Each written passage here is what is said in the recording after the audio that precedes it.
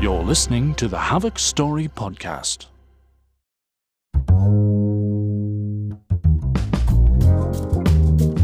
Welcome back to the podcast. I'm Magnus Carlson, and this is episode 29, All is Bright by Michael Teasdale.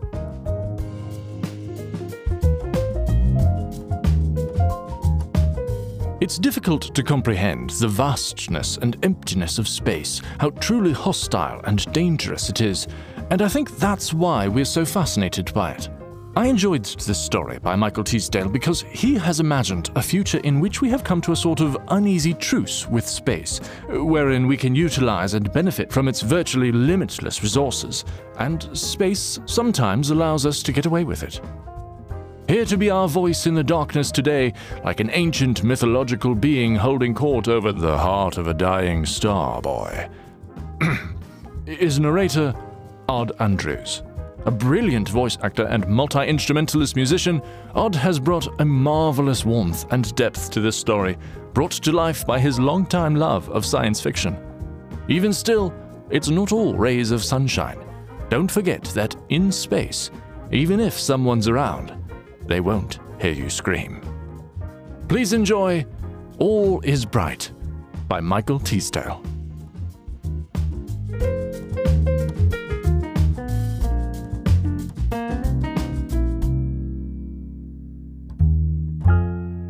We dedicate this episode to the memory of Lee Halpin. A glowing array of dashboard lights illuminated the cockpit. Halpin summoned the view screen, swinging the decaying majesty of the dying star into sharp focus. Withered and blue, it shuddered in its death throes, belching red rings of cosmic flame into the inky void. "Hello at last," Halpin smiled, flipping a series of switches before fumbling behind the control bank, blindly seeking out the bottle of amaretto he had stashed for just this occasion. "Here's to you, Bright Eyes." Halpin grasped the bottle, twisting the cap off with his teeth, while his other hand punched in commands long practiced on the lonely voyage. He poured the last of the liquor into a chipped tumbler. Another safety violation. If this were the sim, he'd be docked points by the dozen, but the time for sims was over, and it was Christmas Eve. Toasting the anti-gravity unit for holding out this long, he turned his attention back to the screen and the target ahead. The neutron star glared back at him, 15 times the mass of the Earth's own sun, a cantankerous gas giant, spasming through the terminal moments of its incalculable existence.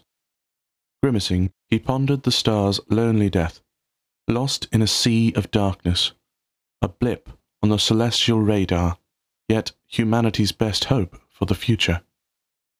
Leaning back in the worn-out chair, he rubbed his graying scalp. "Hey, computer, play something festive, would you?" Static crackled, and a cheerful burst of flutes piped through the overhead speakers. A moment later, the velvet tones of Dean Martin filled the cockpit. Halpin's face creased in a crooked grin.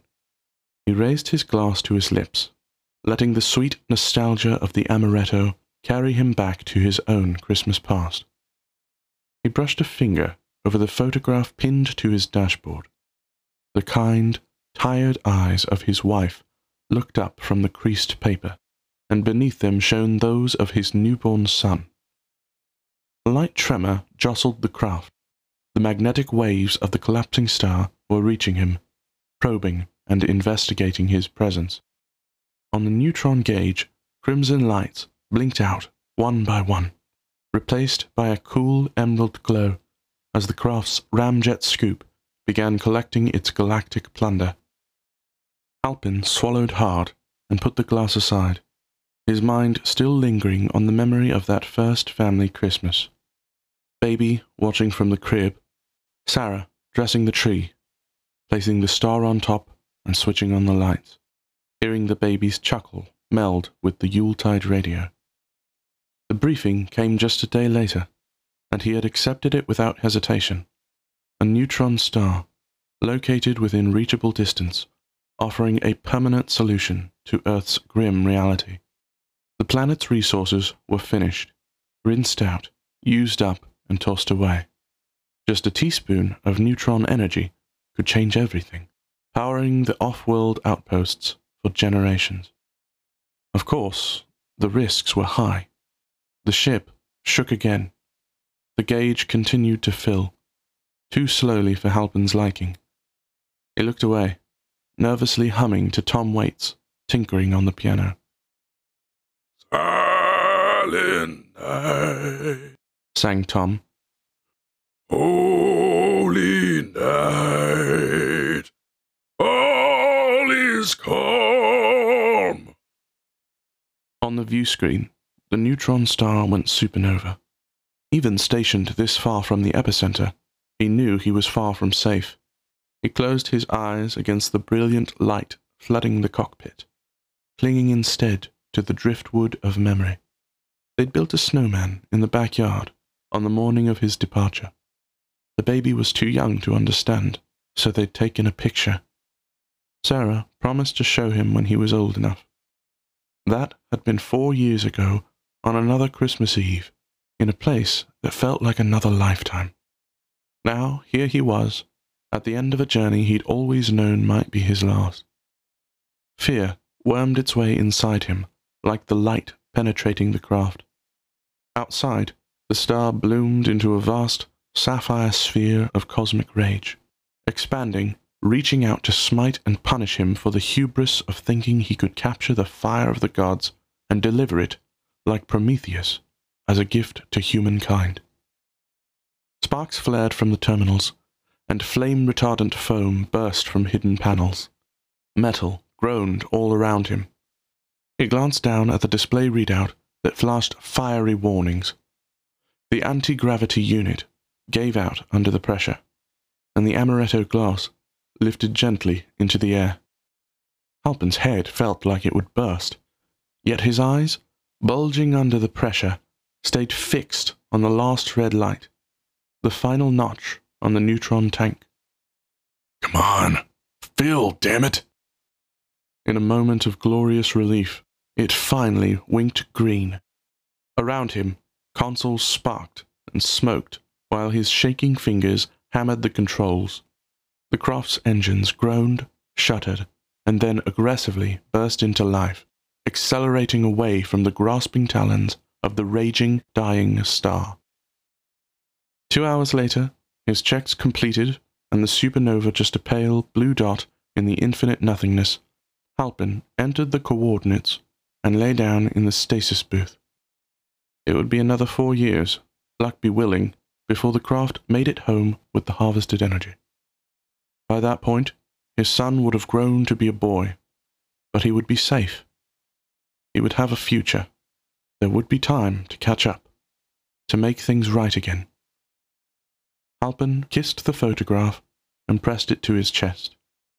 The stasis booth closed overhead, and he settled into an ageless slumber.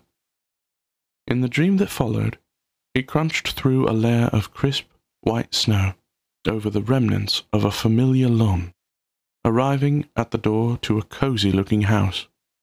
Fairy lights twinkled in the window, while laughter, music, and the sound of festive cheer resounded from within. He stopped on the porch, took one last look at the starry sky, turned the handle, and stepped into the light.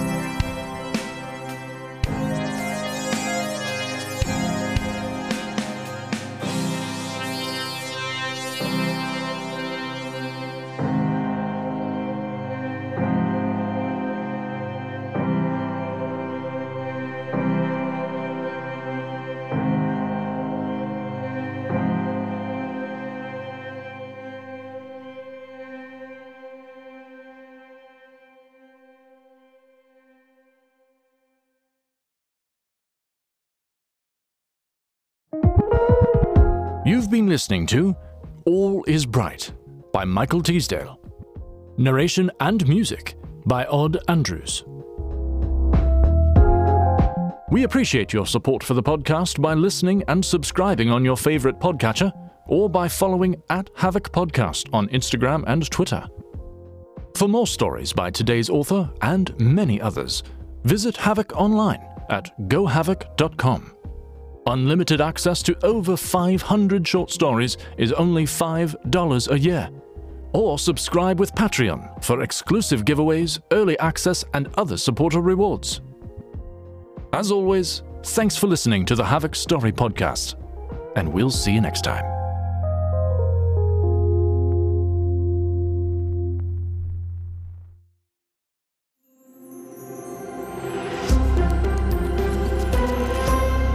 This is Havoc.